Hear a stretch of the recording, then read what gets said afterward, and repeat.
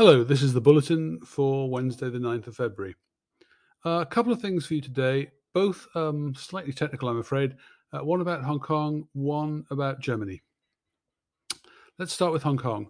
We've now had most of January's foreign reserves data for Asia, and it generally shows modest falls, which is what you'd expect when the dollar strengthens and asset prices fall.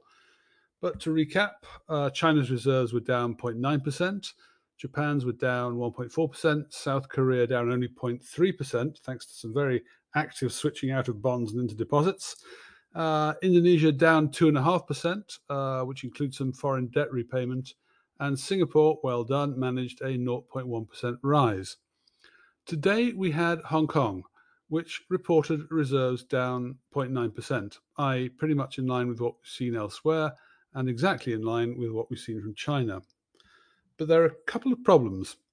First, January's loss comes after a year of near stasis in reserves, with the result that the reserves are now falling in year-on-year terms. Now, this is only marginal, but it's also very rare for Hong Kong, and shows that Hong Kong has received negligible reserves inflow from the global QE that we saw this time around, which was in stark contrast to a reserves bonanza that Hong Kong saw in 2009-2010.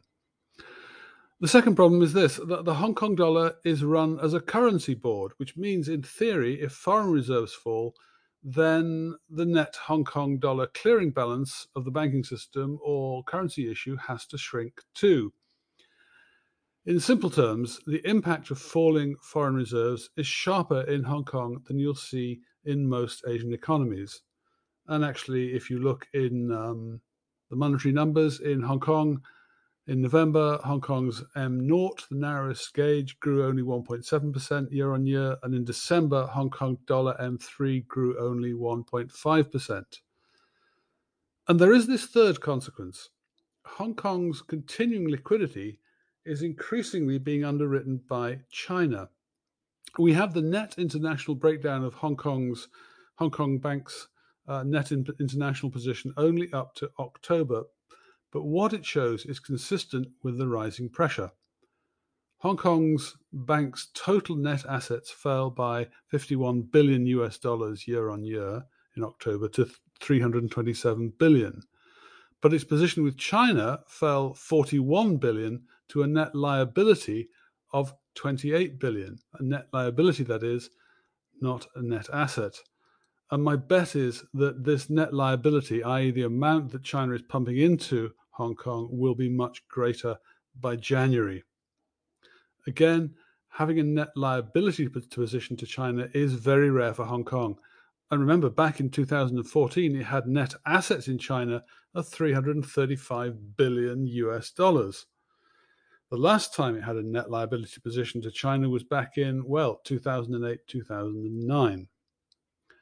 What this adds up to is Hong Kong's increased financial vulnerability to A, a strengthened dollar, B, any tightening in China, plus, of course, any feedback in loss of confidence. And actually, that's quite a lot of vulnerability to take into the coming situation. Finally, a quick word about Germany's December trade numbers, which were reported today. Exports were up 15.6% year on year, imports up 27.7% year on year. Pretty good, eh? But those numbers are largely a function of movements in trade prices. Deflating them back to volume terms, exports were up just 4.2% year on year, imports were up 3.1%.